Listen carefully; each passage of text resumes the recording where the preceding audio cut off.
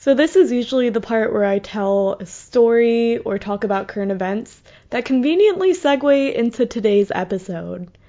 And y'all are all like mind blown because I'm killing it, obviously. I'm joking.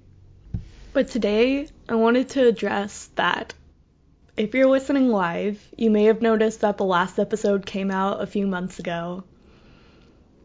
And to be totally frank, I just needed the mental health break. I'd say this is the most personal and high-stakes project I've ever worked on. And let's be frank, students of color are asked to advocate for themselves so often on this campus, and every campus really. The burden usually lies with the marginalized person to say that a wrong must be righted or a story must be heard. Bearing that burden of proof that something's wrong, that we deserve better, sometimes it's just too heavy. And sometimes, for our own well-being, we have to put it down. But there's something that continues to give me strength throughout this process.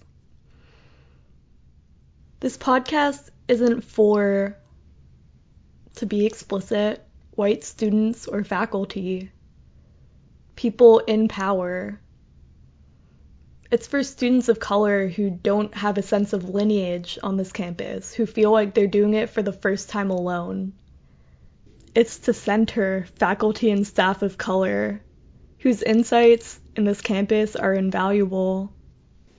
But if you're a white ally, or you're not really sure where you stand in this whole equation, that's okay. I'm grateful you're here. And, in a little segue into the episode, let's sit in this digital space together. What does it mean that it's dedicated to people of color? How does that change it? How does that challenge you? How does that make you feel more comfortable? Today's episode is about the physical spaces that are expressly dedicated to students of color on SMU's campus. Standalone buildings used to exist for us, but they don't anymore. What does that mean? My name is Sharjah Raja. I'm a human rights fellow at SMU, and this is Maladjusted. Being an SMU Mustang to me means that you adopt the whole spirit of the place and love the campus. Athletics is an important part of this. I was playing the cocktail. I don't like to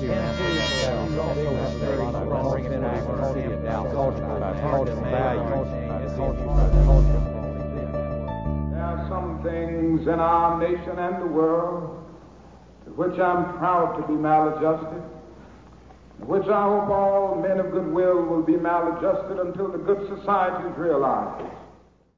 So throughout this podcast, we've spent a lot of time talking about how the past impacts the present, but I haven't really talked about how this present moment impacts how I talk about the past. I developed this podcast in the throes of the COVID-19 global pandemic. Politicians, news anchors, business people, and tired college students alike would throw on a presentable top and pajama pants each day and open their laptop to start their workday. I'm sad to report that online classes were really difficult for a lot of folks, including me. I realized that I most enjoyed learning in shared spaces like the classroom, the spaces that no longer existed, at least for a period. But as I conducted research for this podcast, I learned about some shared spaces at SMU that ceased to exist pre-COVID. Spaces expressly dedicated to students of color. Anja Sanders helped fight for one of these spaces in 1969. I told her that a building dedicated to students of color no longer exists. See, and that's not right. She was upset. These spaces weren't optional for her, they were necessary for her survival on campus. When I would go home from school, one or two times I encountered somebody that said, "Oh, you're going to college?" "Yes." "Where?" "SMU." And the reaction would be, "Oh, so a black school is not good enough for you?" It wasn't about that at all. It was about, we just had a civil rights movement so I could have freedom of choice, and that's my choice. So you have to consider those extraneous factors that are pressing on a student when they go back home. And if they don't have a comfortable place on campus to relate to others who share their culture, then it's difficult. You have to have an extremely strong will to tackle that alone. Now, before we continue, there's an important semantics piece that we should iron out early on.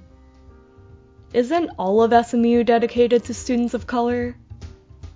Technically, yes, but Jessica and Kelsey from last episode had some really helpful insights to clarify why that might not be true. What was your initial impression of SMU's kind of campus culture towards people of color?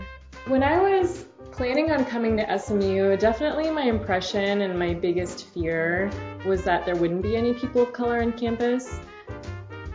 I knew what I was getting myself into. I had looked up the statistics of representation, the diversity at SMU, or rather lack thereof, like I was aware of it. It's kind of one of those things that, I don't know, I feel like maybe a lot of people of color do it, but I know like a lot of black people do it, but you kind of look around and you're like, okay, oh, there's another black person. All right, you'll be fine. In case you see one, you'll be fine. I was really relieved to see people of color. I was both relieved and surprised. It kind of dispelled a lot of the fears that I had. I was like, wow, okay, a few black and brown people, I can work with this. I could potentially feel at home here. Some of my story might be helpful here too. So when I was a prospective student, I did that thing that Kelsey and Jess described. I Googled SMU's demographics. I peered out of my peripheral vision looking for students of color. I doom scrolled on different sorority pages wondering if I'd ever fit in. And once I got here, to be honest, I felt truly invisible. I felt like I could feel eyeballs rolling towards me, then bouncing off me. And sure, maybe that was my imagination, maybe I didn't try hard enough. But being the only one of your identity in a predominantly white space, it's so hard. So I grew extremely close to my freshman year roommate, Sana, I hope you're listening, a South Asian American like me, who shared a lot of my fears and hopes for school. I was extremely drawn to Sana because, well, she's super fashionable, funny, kind. But knowing someone with a similar background, with similar hopes and fears, I don't know if I would have made it through my first year without her. That's not to say I don't have some incredible white friends, but, well, I was talking to Lexi Quinton, then president of ABS and Alpha Kappa Alpha Incorporated, about friendship for survival. Certainly in part like a survival thing, like... It's tiring. I'm exhausted. I don't want to have to teach you something every 2 seconds. I mean, I will, but I will say, like, it's nice sometimes having people who I can be like, oh, this professor said this to me, and they know immediately what they meant. They've experienced it. Right. So it's just another level of empathy that I can't always get other places. But to be sure, making friends of color isn't the only tool for survival. Consider Rene Martinez, a Mexican-American student who attended SMU in the 60s, who would travel home whenever he felt like it. See, I had the luxury of going home. Every day I would go home. We lived on Cedar Springs and Ruth. So I went home to a warm bed, clean clothes, great Mexican food, and I had the luxury of some weekends I would stay on campus and be with my SMU friends and spend the night. And then other weekends I'd go home and be with Mexican American friends. So I lived in two worlds. And I think that was unique. And that two worlds idea didn't finish in the 60s. Up to the 2010s, people continued to experience a culture shock when they attended SMU. Here's Jess.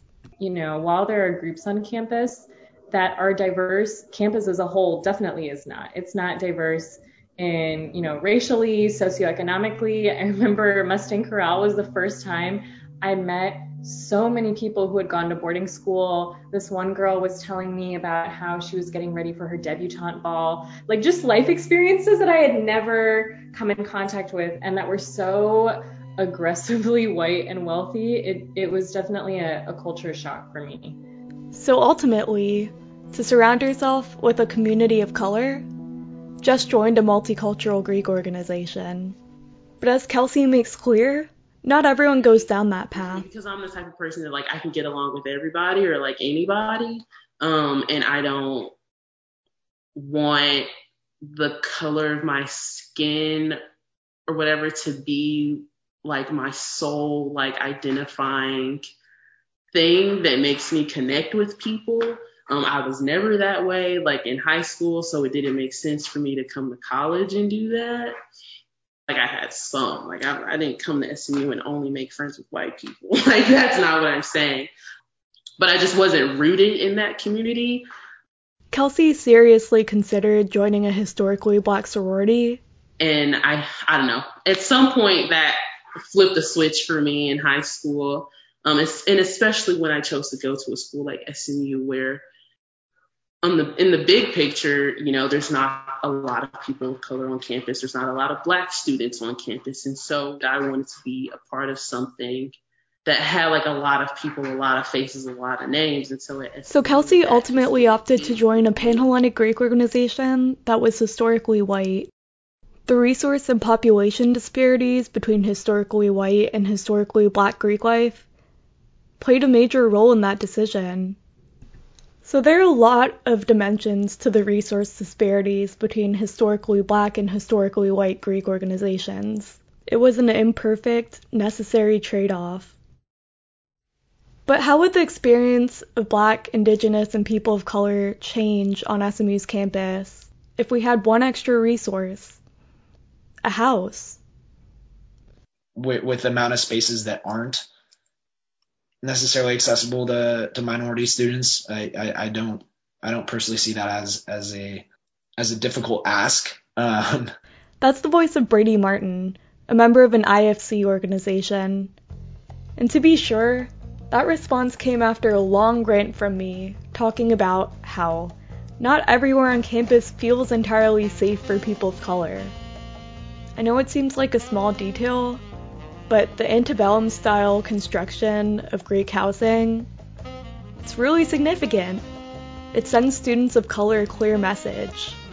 And that's irrespective of gendered violence in sororities and fraternities, let alone all of the systemic racism things we talked about in the last episode. All this to say, Brady thought that we should have a space. I mean, it will probably be difficult, but it's kind of hey, we just want a space. Yeah, I'd definitely be interested in continuing that conversation, and just hearing from the perspective of students actually, affected by the lack of the space. Okay, ally Brady. No, but seriously, let's talk about it. Is the space what we want? So there are a few buildings to talk about, but while we're on the subject of Greek life, National Pan-Hellenic and multicultural Greek organizations each used to have a house. When you think about Greek life, you think about living together and how conducive these shared spaces must be to learning about yourself and others and really getting involved in the organization. Now, neither National Pan-Hellenic nor multicultural Greek councils have a house. And honestly, I thought about how I wanted to frame this section for a long time. Multicultural Greek house being torn down, the history of housing serving people of color before. But Lexi gives an honest, comprehensive, and succinct summary, so I'm gonna let her talk. Lexi walks through how the Multicultural Greek Council house was abruptly torn down in 2019. When you think about, I live in Daniel. I'm in Daniel Apartments right now. This used to be a house for Alpha Phi Alpha. then it was a house for MGC. And then they took it from MGC without telling them, no notice. They said, oh, you're moving out. They moved them into Dyer House. I don't know if you've been to Dyer House. I had to stay in Dyer House before Daniel was ready for me to move in. It's a shithole.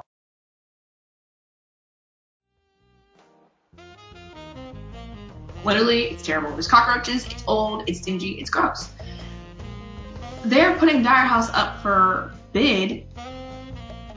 MGC deserves that house. They got their house. MPHC deserves that house. We ought to share that house. We cannot compete with the other organizations bid-wise. It's just not feasible. And even when I spoke with someone in administration like a year ago, I was like, have you ever thought about housing for students of color, like a house? They were like, well, if we were going to give anybody a house, we would give it to honor students, like PSs, Hunt Scholars. And I said, why?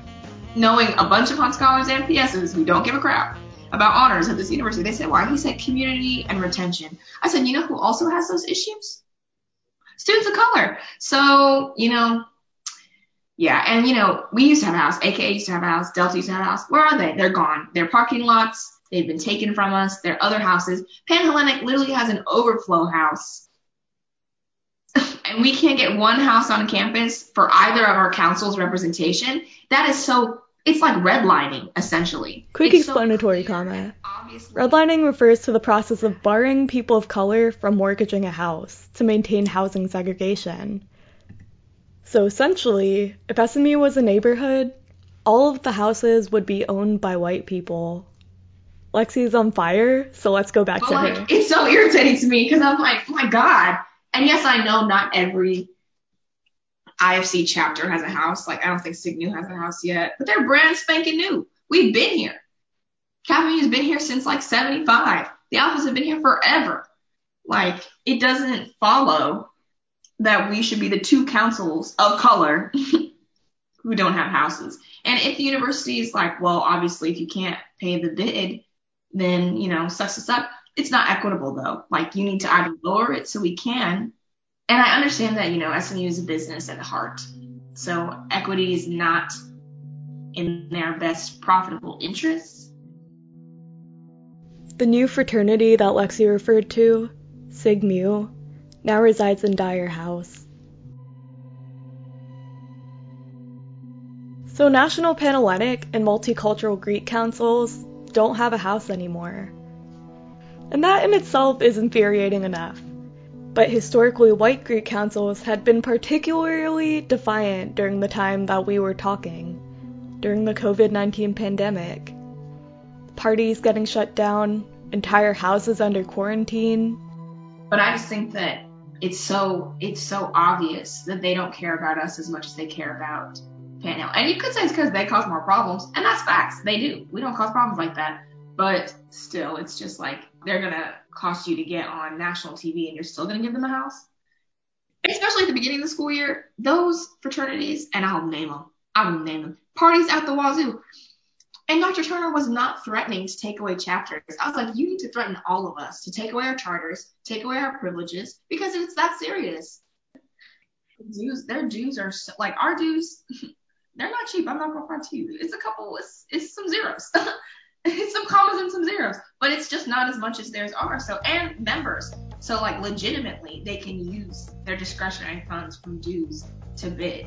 And they have an extensive, rich, and extensive alumni association. And they're very loyal to their fraternities and sororities. As you probably know, a lot of the board of trustees is made up of people who are in fraternities and sororities. So, yeah, it's just not an equitable situation.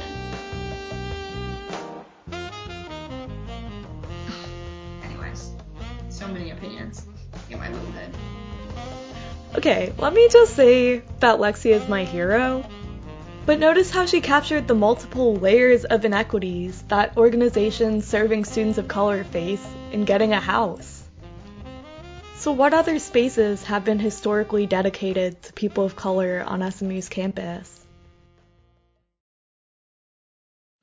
I think it goes without saying that spaces reserved for people of color have been historically oppressive.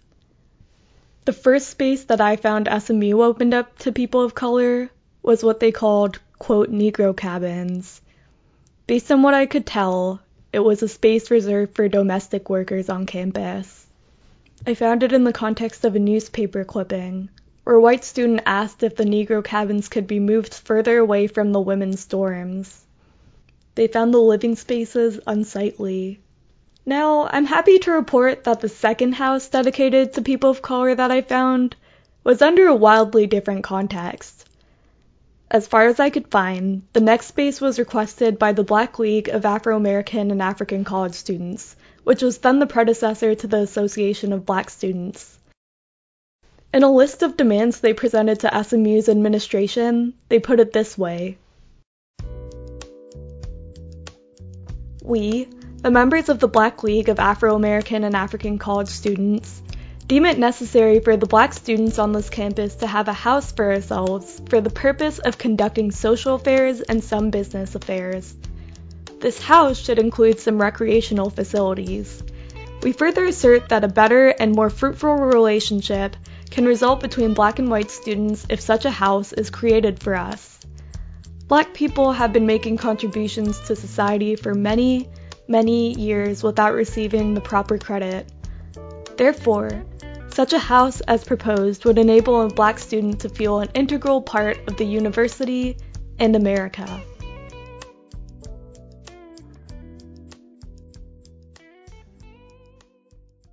So, they ultimately got it. Though the house was initially dedicated to Black students, it morphed into a house dedicated to Black and Chicano students alike. Then, it changed again to an intercultural resource center. This is sort of a predecessor to the Office of Multicultural Affairs. Now, it's really important to recognize that the house was originally for Black students only. The Intercultural Resource Center far expanded the scope of the house. I mean, intercultural isn't even a race. It's just kind of alluding to not white.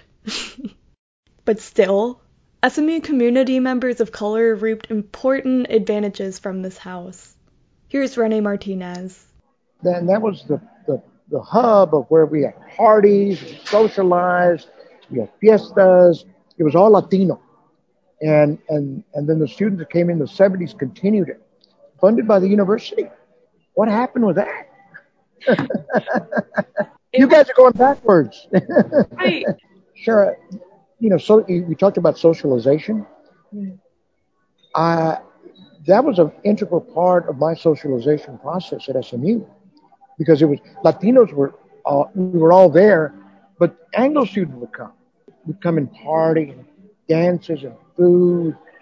Besides us having parties, which we had a lot, because Latinos love to party, we had a lot of discussions, about people's countries, their differences. Rene remembers the Intercultural Resource Center as predominantly drawing Latinx students. So I asked Jennifer Jones, the current director of Multicultural Affairs, about her memory of the IRC from a student, then faculty perspective. I think back when I was a student, when I was just coming to SMU, is when we had the Intercultural Resource Center. And it was a thriving place. It was a place for students of color to relax, let their hair down, and just be. And they provided a lot of programming for those students, as well as the campus community as well. So when she was saying all of this, I thought, why doesn't it exist anymore? It sounds idyllic. It sounds like a great place to gather. JJ's response surprised me. I think it was in the late 80s or so that the center, actually, we were looking at, the thing was that we need to allow those spaces to be more visible, not only to the students of color, but to the campus. And I think that's when we moved to the student center. And then we actually evaluated the utilization of the IRC, that's what we call it, in the IRC. And the students weren't utilizing it. For several reasons. We had outgrown it, for one thing. And then the student center was new, so that must have been about 87. The student of color did not see their place within the student center. So that's when the whole campaign to get the then Multicultural Student Affairs Office moved into the student center. I definitely took JJ's points, but I also questioned the extent to which SMU programming slackened. It's also hard to think about the parties that Renee described in the student center. But nonetheless, JJ told me that the Multicultural Student Affairs Office became much easier to find after that. And students across cultures had discussions here, to the extent where JJ actually implemented study hours because the discussions were a little bit too lively. And now, the Hughes Trigg office space is called the Office of Social Change and Intercultural Engagement. I haven't actually been there yet, in part because of COVID, but in part because I haven't found a reason to. So how do we create these multicultural spaces at SMU? Does it take a house? Does it take a special program? Does it take the Sky office? Does it take a student organization? JJ implored people to advocate to the Sky office or to administrators. I need students having the desire. So when you think that, well, I just can't see this big, ginormous thing happening, it can. We need to encourage our students to think beyond the right now and think beyond what we've always done, because I don't live in that bubble. You don't ever have to do things the same way, but just making them dream big and think outside of the box. I want to ride whatever your dream you have in your head, I'm going to dream it with. But to be honest, I didn't know that there were spaces dedicated to students of color that existed in a non-oppressive way, in an effective way, that maintained retention and the well-being of students of color. So yes, these spaces should benefit people of color first and foremost. But could they benefit white students as well? People don't know what they don't know, and people are comfortable in what they know, in the spaces that they're in, and then there's a fear of going beyond those spaces because of rejection, of I don't want to be disrespectful in some kind of way unintentionally. So it's, we have those invisible barriers that are set up there, but nobody wants to cross them. When people of privileged identities enter spaces for marginalized people, there's already a power imbalance. It's inevitable. It's endemic to social hierarchies like race. So to repair that imbalance, I think these interactions should take place in spaces that center and celebrate marginalized students. Lean into the unknown.